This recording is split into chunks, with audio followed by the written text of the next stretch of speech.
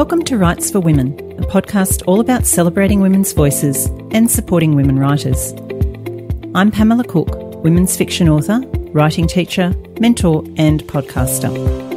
Before beginning today's chat, I would like to acknowledge and pay my respects to the Dharawal people, the traditional custodians of the land on which this podcast is being recorded, along with the traditional owners of the land throughout Australia. And a quick reminder that there could be strong language and adult concepts discussed in this podcast, so please be aware of this if you have children around. Let's relax on the Convo couch and chat to this week's guest. Hi everyone, welcome to another episode of Rights for Women.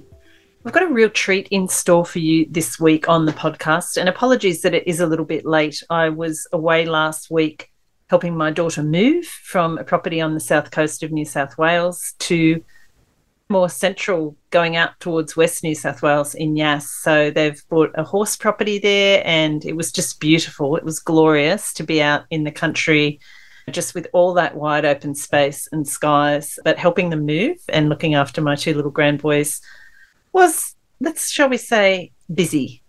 But anyway, back on deck now, and that's the reason for this particular episode being a little late. So getting back into a schedule again now.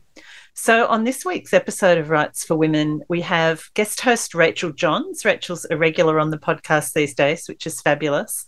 Speaking to Patti Callahan Henry, a New York Times bestselling author of contemporary fiction and historical fiction with 16, I think, or it could be 17 books under her belt. And this is a great chat between two really experienced authors talking about their writing life, comparing their processes. Rachael talks to Patti about her shift from contemporary fiction into historical fiction. They talk about their respective processes, and there's a whole lot of other great stuff in there for readers if you love fabulous historical fiction, and this one sounds like it is absolutely brilliant. The Secret Book of Flora Lee. There's plenty of great stuff in here for readers, and there's also some fabulous writing advice and writing chat between these two authors for all the writers listening out there. So I really hope you enjoy the chat as much as I loved listening to it as I was editing it. Before we get on to that, a little quick writing update. I've just finished editing the novella, A Christmas to Remember, which is going to be published in October as part of the Country Vet Christmas Anthology, published by HQ here in Australia, alongside Penelope Janu, Alyssa Callan, Stella Quinn and Lily Malone. So I am really looking forward to this anthology coming out in October. So you're going to be hearing more about that. They're all stories with a Christmas theme and a vet theme, as we've all written books previously with vets in them. So watch out for that. The pre-order will be up soon, and I'll pop the links to that into the show notes when that comes out. So I've been finishing those edits. I'm about to jump back into writing Out of the Ashes, which is the next book in the Blackwattle Lake series, although it will also be a standalone book. Blackwattle Lake is in the process of getting a brand new cover from my publisher, Belinda Audio, and that will be out in around July, August. So I will keep you updated with that.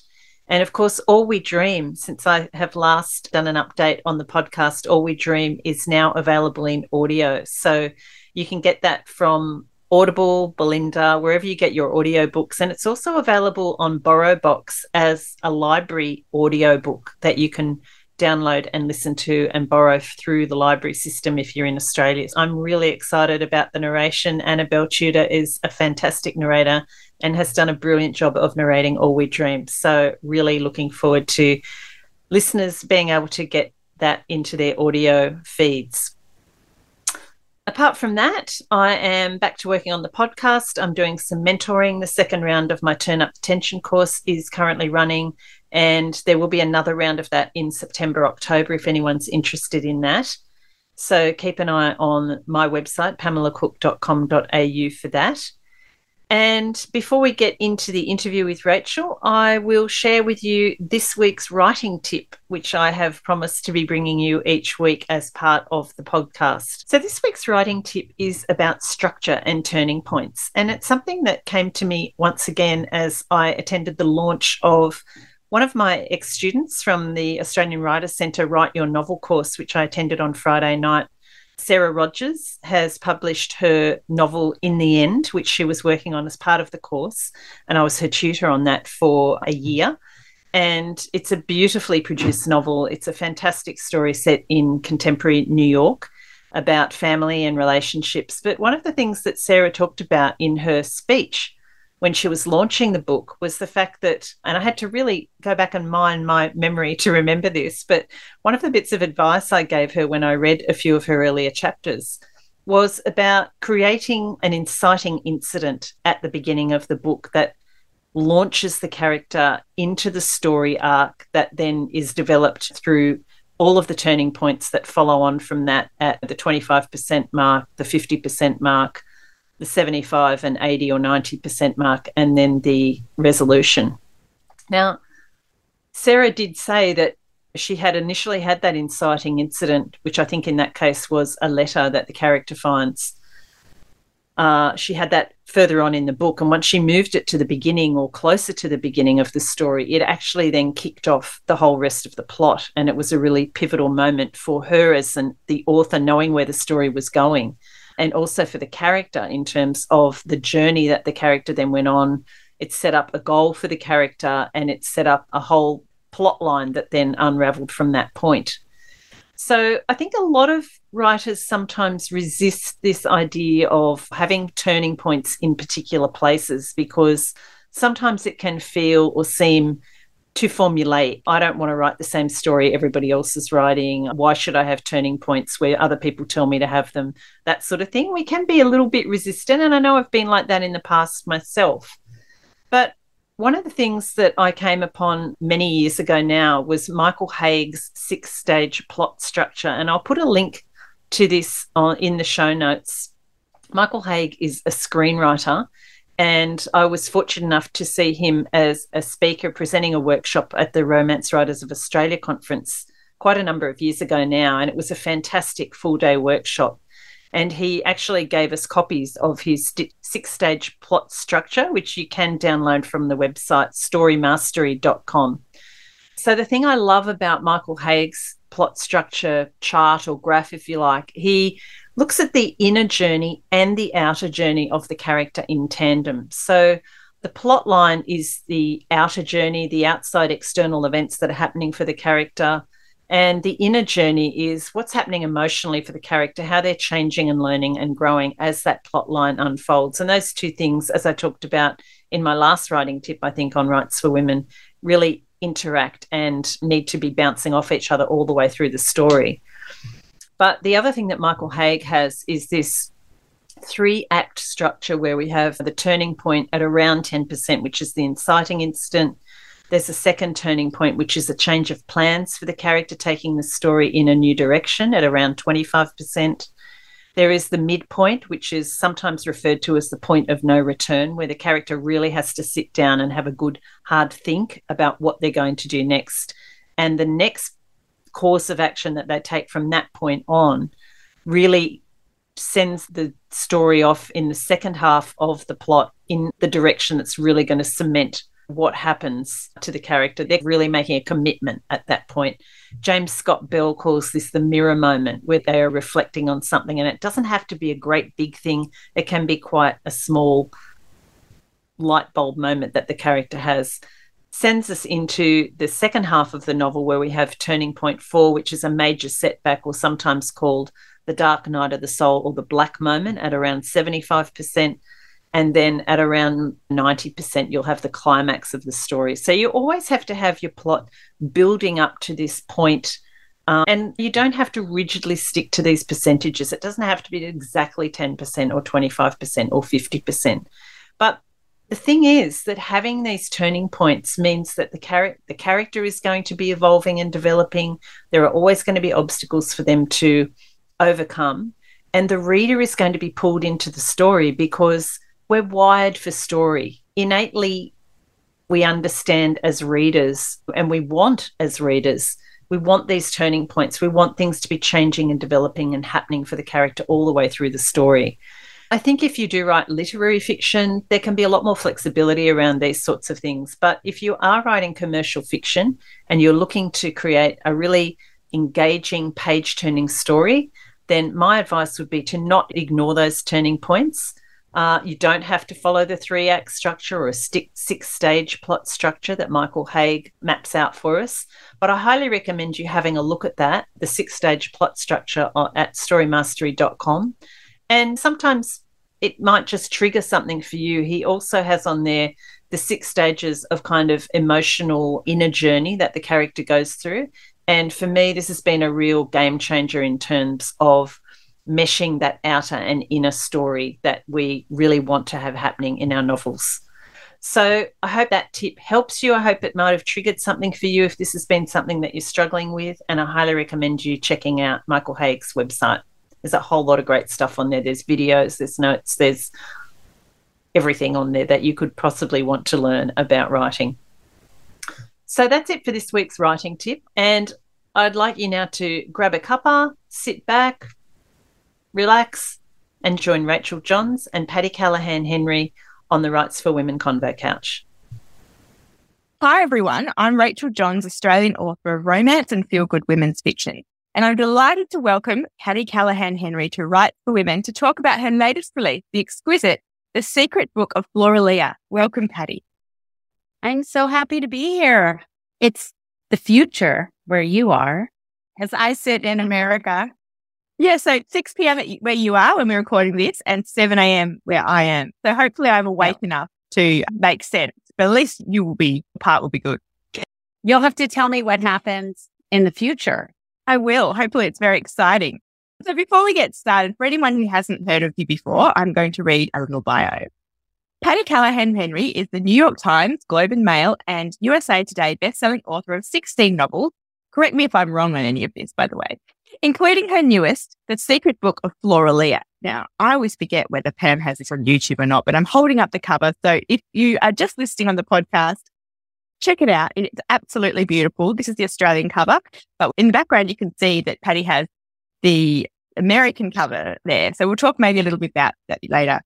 So Patti is the recipient of the Christie Award Book of the Year, the Harper Lee Distinguished Writer of the Year, and the Alabama Library Association Book of the Year for Becoming Mrs. Lewis. She is the co-host and co-creator of the popular weekly online Friends and Fiction live web show and podcast, of which I've already gushed and told her I'm a huge fan. So, Patti, please say hello to Mary Kay Andrews, Kristen Harmel, and Christy Woodson-Harvey for me. I know they have no idea who I am, but I'm a huge fan of you all. They will when I tell them hello from you. They will know. Thank you. Patti is a full-time author, mother of 3 and grandmother of 2, and she lives in Mountain Brook, which sounds amazing, Alabama, with her husband. Her newest novel, The Secret Book of Floralia, is set outside Oxford in the hamlet of Binsey. I hope I'm saying that correctly. And will be released in Australia on May the 3rd by HarperCollins. And today we're going to get into the nitty-gritty of this book. I first heard about this novel on Friends and Fiction and absolutely loved the premise. So when Anna Glaninger at HarperCollins Australia asked me if I'd like to read an early copy, I jumped at the chance. And I have to tell you, everyone, I devoured it this past weekend. So if my edits are late this week, if my editor's listening, it's because I was reading when I should have been working, but it was worth it. So thank you, Patti, for just such an enjoyable, intriguing, page-turning read. And I enjoyed learning about some of the rare book things as well. And I was actually born in Newcastle in the UK, which is where a little bit of the story, possibly without giving spoilers, takes place. Yeah. There's a pivotal moment in Newcastle. It's always hard, isn't it, talking about books without giving spoilers away. I know you guys have that. Yeah. It's always a fine line. Yeah. You want people to be intrigued, and there's a big mystery in this, which we'll get to as well. But first, I'm going to hit you with a question that I'm stealing from Friends and Fiction because I think it is so clever. Patti, can you start with telling listeners what The Secret Life of Floralia is about and then what it's really about? We love that question. And first, let me say how honored I am to be here. And thank you for getting up so early to talk to me.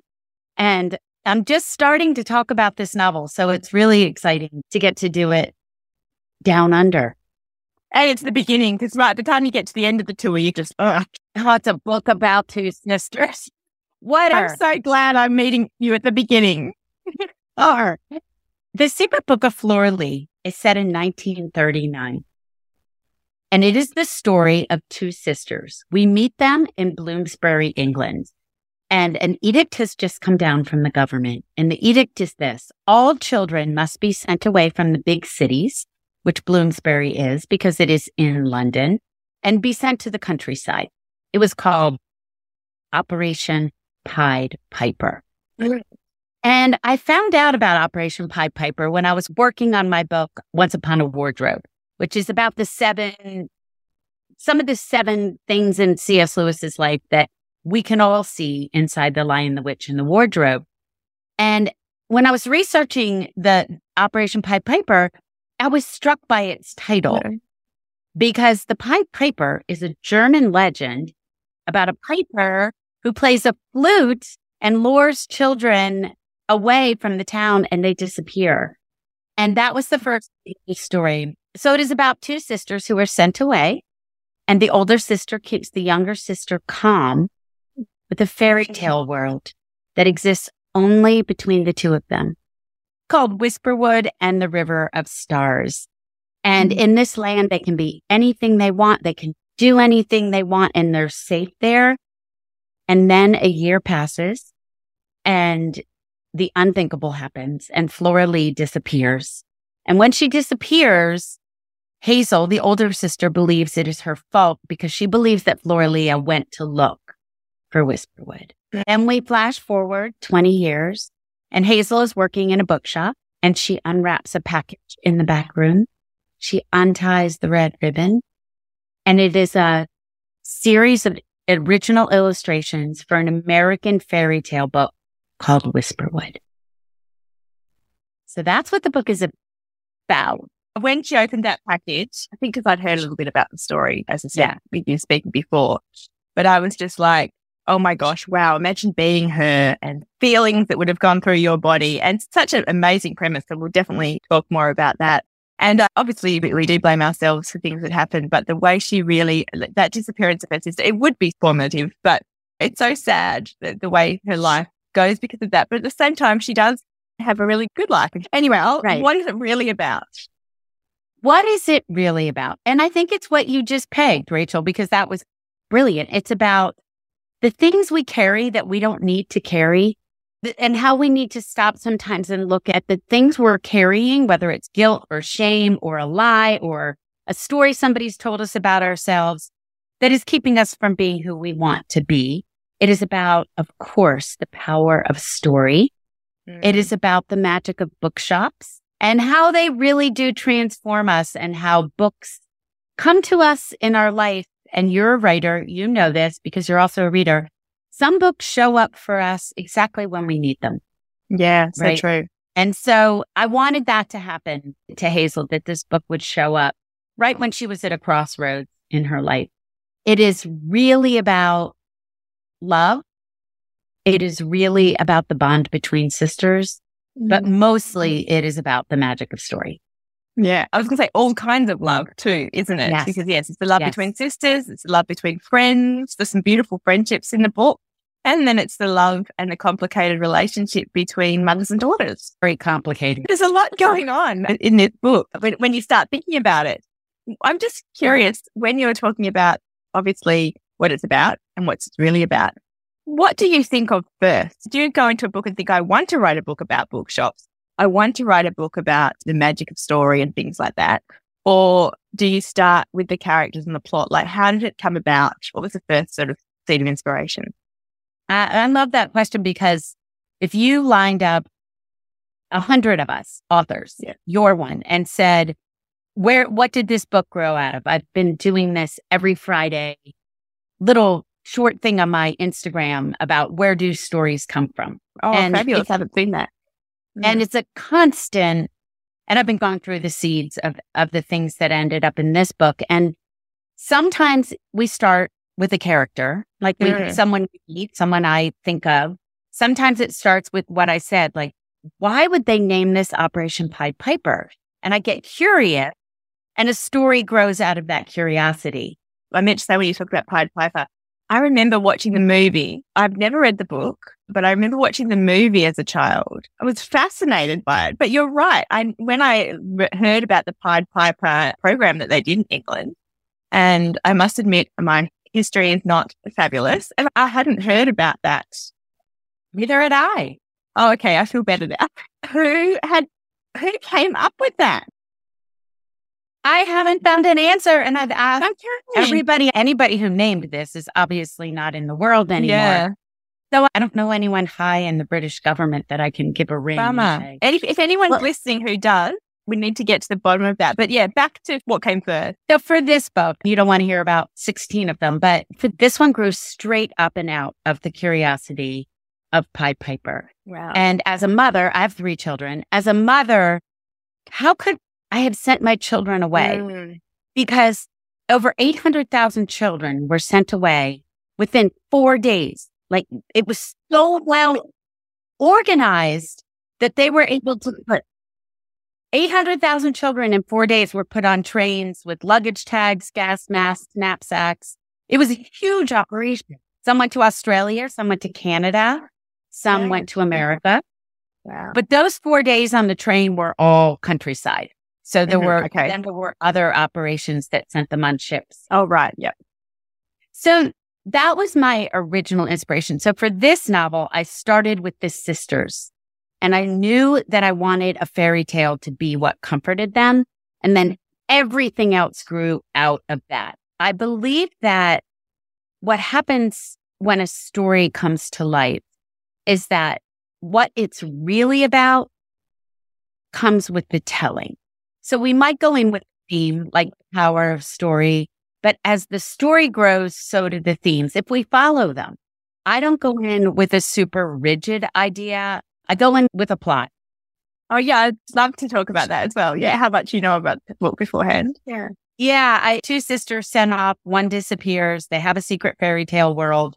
The fairy tale reappears 20 years later and helps solve the mystery. That is what I went in with. Yeah. Right. That's what. And as I started to outline, I loosely outline. I mostly find my way through the writing. So when you say loosely outline, what does that look like? Okay. So I need to know what my character wants, why they can't get what they want. Yeah. What will they do to get what they want? How much will they put at risk? What are the obstacles they're going to come across while trying to get what they want? Yeah. And then do they get it? They are great questions. Yeah. Yeah. And I head in with those questions and I try to find the major plot points that might answer it.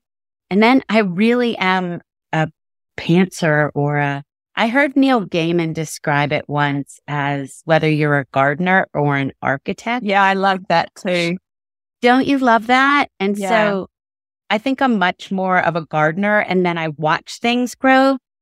Same. I've explained before, when the publisher bought the book, they asked me the same thing. Did you plot this out? And I'd like to explain, and it's not the best way to write a novel. It takes longer than other people. But do you know those books where you see a city like London, and it's a coffee table book, and every page you turn over, you see it like 1930, 1950. Right? They add to the city with each turn of the page. Beautiful. Yeah, I love those. And that's how I do it. I get this crappy first draft down that has the story. And then with each page that I turn over it, every draft after, the themes start to rise up. The complications start to rise up. And for Flora Lee, there's a mystery. And the mystery is what happened to her.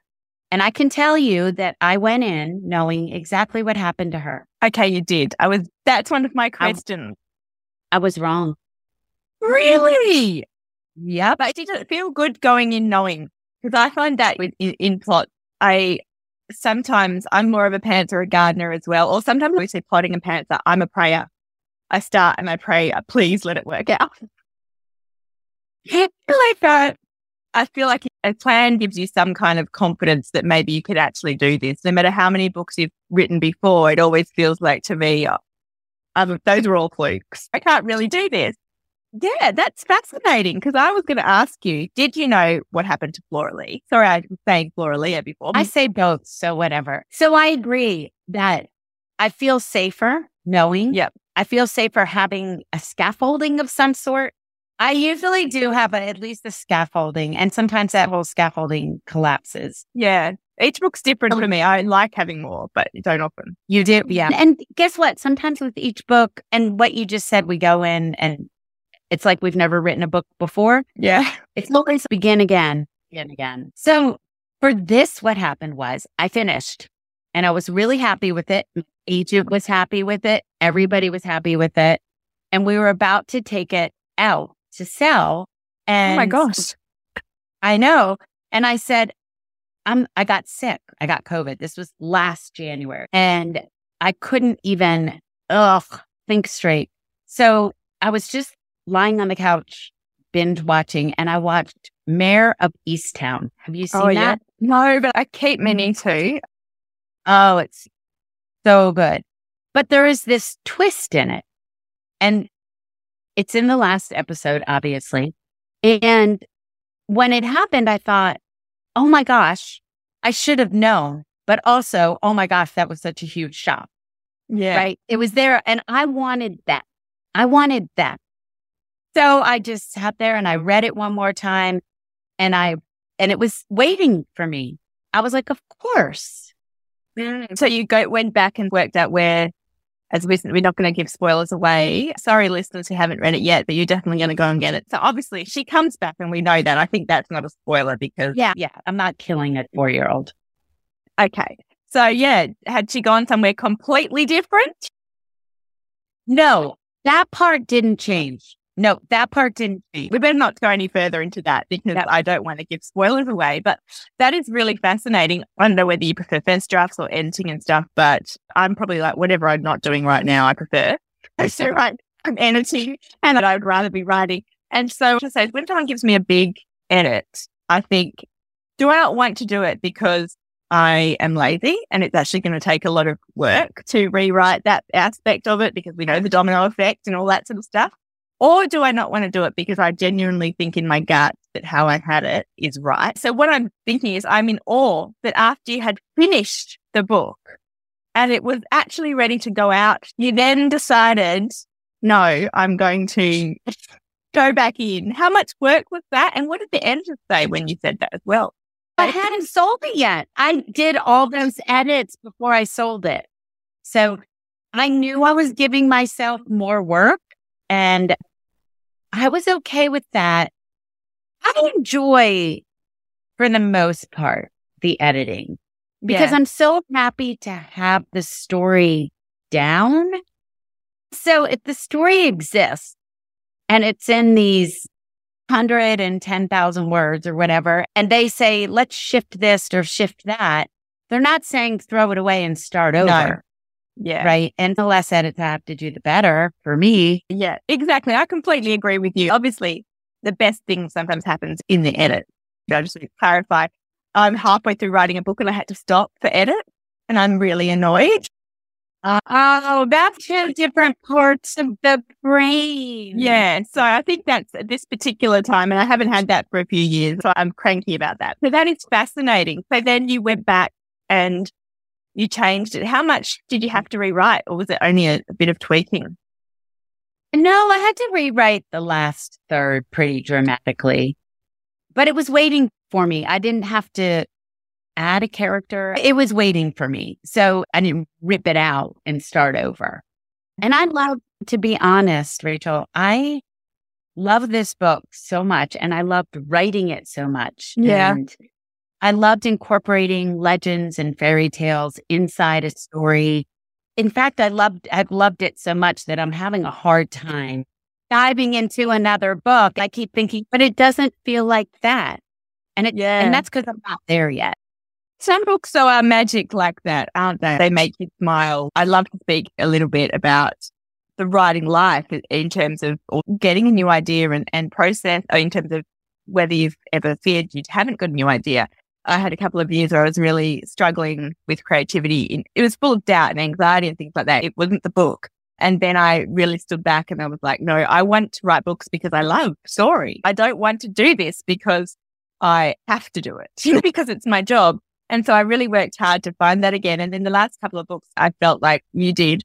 And sometimes I just sit here in my office and I'll be like, oh, I love this book. And that's the feeling that you want. And I feel like I almost felt that you got that when I was reading this book. Like it does feel like a labor of love. But our listeners always love to know how a writer, I've got a theory actually, there's two types of authors.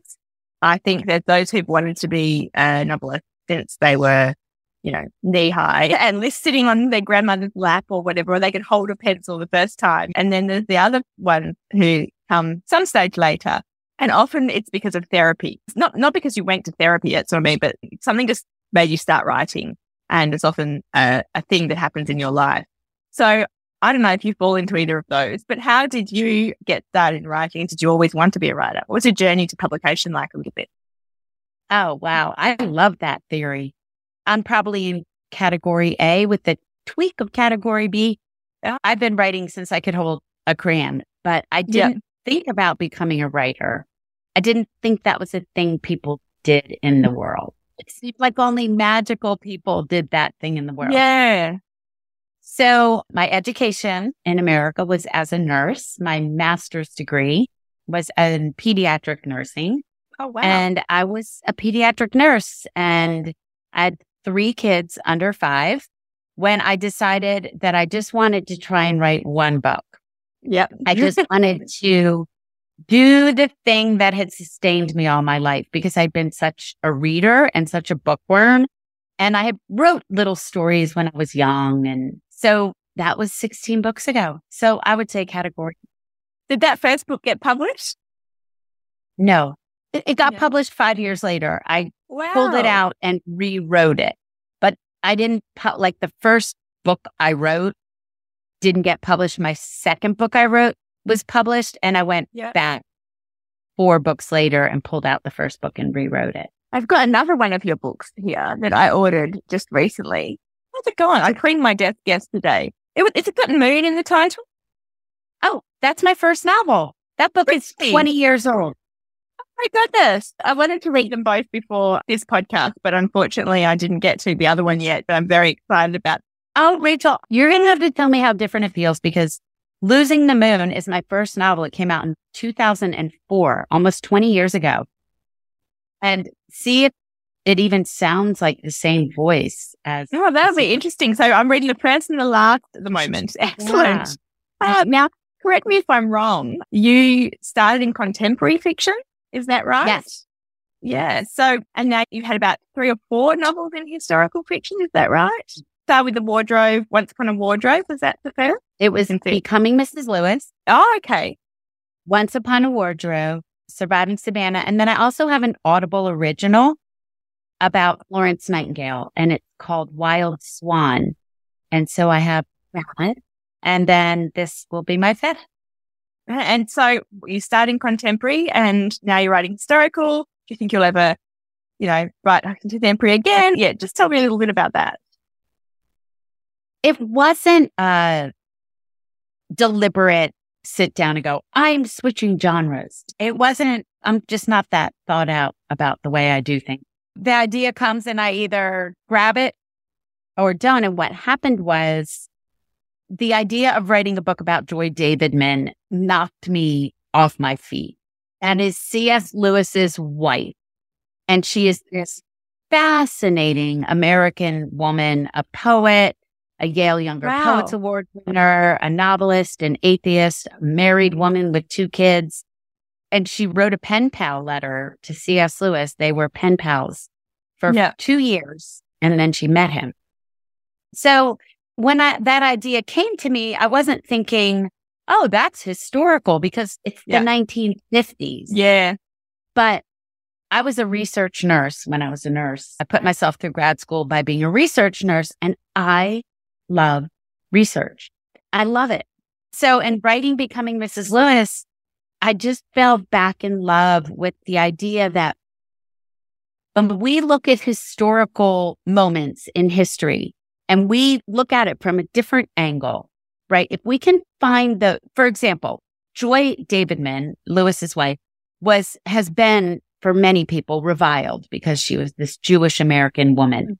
And if once you find out who the real person is, you can't look at her that way, right? She becomes this entirely different person. And if we can pull out these threads of history and show things in a new way, we can flip the story on its head. And I'm fascinated by that idea.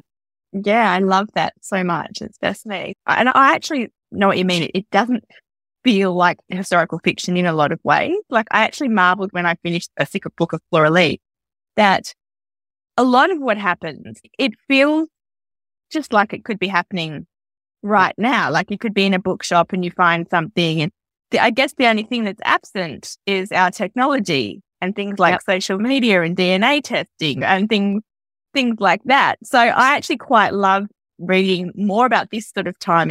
It feels within our realm, if that it makes sense. Yes. It's not a huge, massive jump, I guess, is what I'm trying to say. And that fascinates me because, so this book takes place in 1939 and 1960. I was born in the mid-60s. And I'm fascinated by, especially the 1960s in England is when things were really changing. The 1960s were a pivotal time in England, and the skirt hems are rising and the music is changing and the war is over. And it just doesn't seem that far away. But also, they don't have cell phones. No. Traveling, you're still a lot of times traveling by ship instead of plane, ocean liner instead of plane. You're still sending telegrams and airmail, and you're rarely making a phone call to America. I laugh when Hazel makes a phone call to America and she's worrying about the cost of it. But, I don't actually really even worry about that too much now. But I remember a time even 20 years ago when, that was a concern. So that's what I mean. It's like still in the realm. And I love pulling out the music of the time or the movies of the time or the food, right? I love it. It sounds fascinating. Now, I want to ask you a couple of things from that. It's set in England.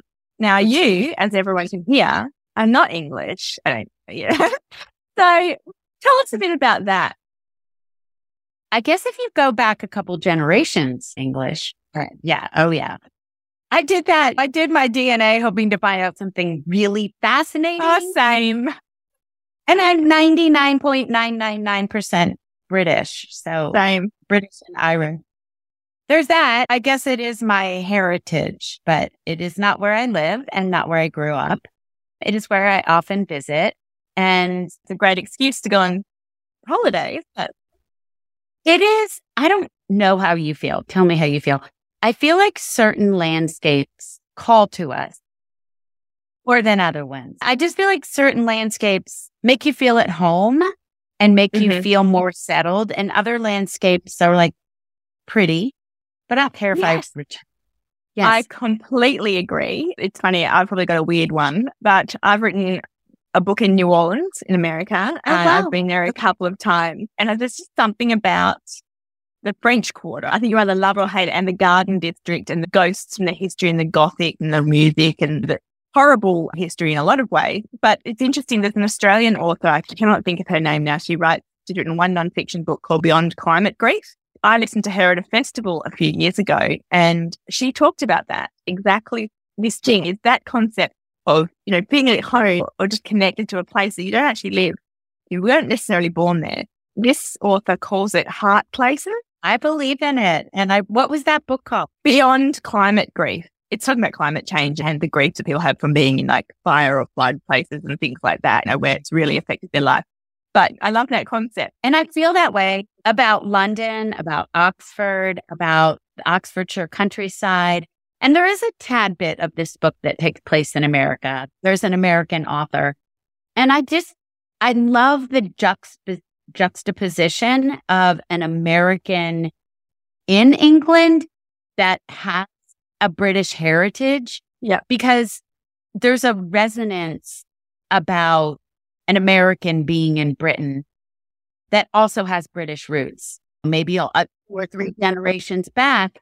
And so I love that kind of meshing up. And I like to make, as we all do as authors, but making landscape be such a part of the story that there's no way that story could take place anywhere else but where it's set. And this story would not be anything like it is if it wasn't set in the hamlet of Binzi, which has some mystery and mythology around it. So is that obviously been to Oxford, no Oxford, but is Binzi an actual place?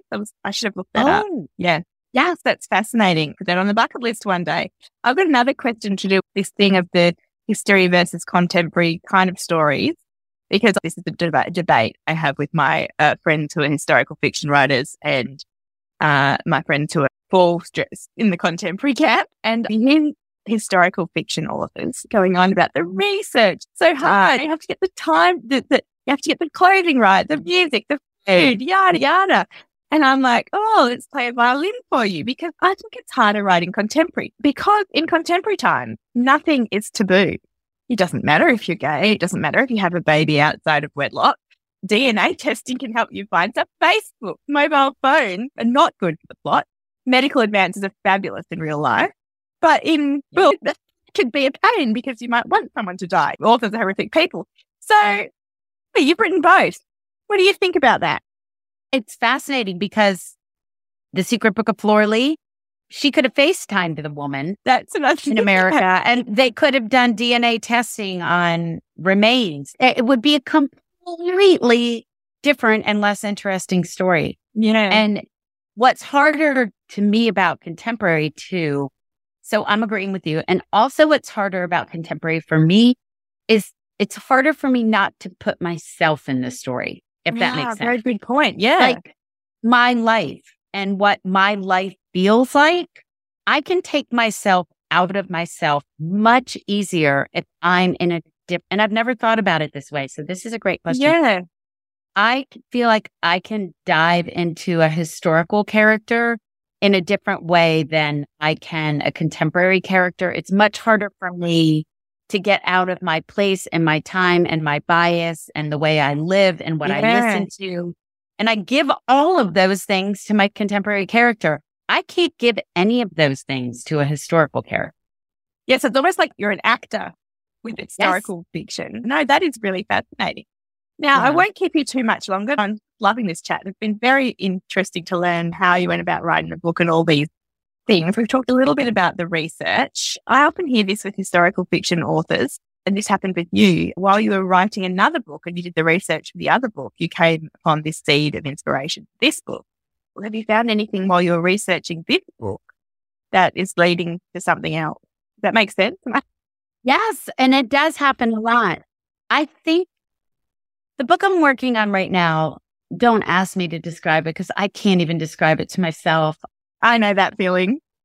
But it didn't grow out of this one at all, except there's a little bit of England in it. But yes, it happens a lot. My book, Surviving Savannah, was very insular in what it is. So the research in that one hasn't grown into anything. It's set in 1838 Savannah and modern day Savannah. And that was its own entire world because it was about a shipwreck. But Becoming Mrs. Lewis led to Once Upon a Wardrobe, and Once Upon a Wardrobe did in some ways plant the seed for The Secret Book of Flora Lee.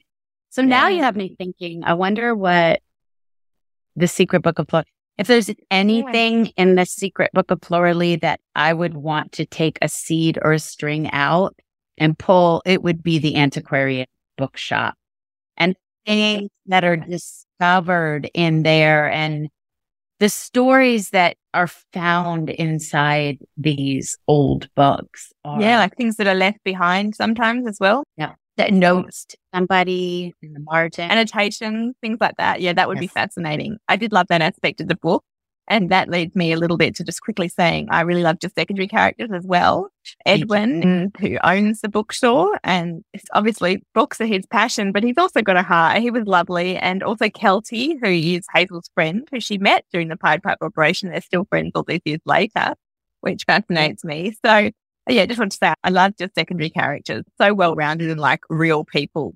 There was also a bit of romance in there. Maybe we should quickly touch on that. I do love a childhood love that's so innocent and sweet, but there's Harry and Hazel, the innocence that they were just discovering love, that's quickly halted by the disappearance of Flora Lee, and it's shaped both who they are. Did you have a romantic arc thought out in the book? I did. And the reason I did is because I knew that her guilt over Flora Lee's disappearance would cloud everything she did. Not pursuing what she wanted to pursue in the world, not pursuing what she wanted to pursue in her career, not being as close to her mom as she wanted to be, and also in love. And so I knew that her life was in many ways stymied or held back. And on the face of it, even for her on the face of it, she had a very good life. Yeah. Maybe the term is good enough. She had a good enough life. But she wasn't living fully. Exactly. And so that included love, career, passions, family. And I wanted all of that to break open. Yeah. In order to be able to have fulfillment in all those different areas that you say. Yeah. I love that. We quickly talked at the beginning about covers. So I'm going to ask you a tricky question that's like choosing your favorite child. For any listeners, just go and check out Patti's website. It's just patticallahanhenry.com, is it? Yep. And once you enter, I have to say, I loved that you have to click a button to enter your website. And it felt perfect for this book, but also your Mrs. Lewis and the Narnia sort of entering the wardrobe. And this one, you're entering another world when you talk about Whisperwood. So I just love that on your website, by the way. That's just a side. So once you click the button that gives you access into Patti's secret world, there's so much information there too, I have to say. So definitely go check it out. Lots of wonderful posts and links to various things, as well as the background of all your books and things like that. You'll see the 3 covers there. Do you have a favorite? And you don't just have to say Australia because this is an Australian podcast. Okay, so I'm going to say each, and this is true. Each is my favorite in a different way, right? Because this one, the American cover, usually when I get my American cover, I'm like, yep. And I have been the Surviving Savannah. You can see it behind me. And Mrs. Lewis, they both have the back of a woman walking away. Yep. And I just knew that I was going to get this book and there was going to be a woman walking away with a child. Yeah. And I was going to weep. And so I got this and I opened the email. Actually it was over 4th of July weekend last year. And I opened it and I was with a whole bunch of family and I squealed and I was like, y'all have to see this and hardly anything changed. Best feeling, isn't it, when you get a cover like that and you just love it straight away. And that river hardcover will be blue foil. It's beautiful. That's one thing I'm very jealous about you guys having hardcovers. They have very few hardcover books in Australia and I just love them. I do too.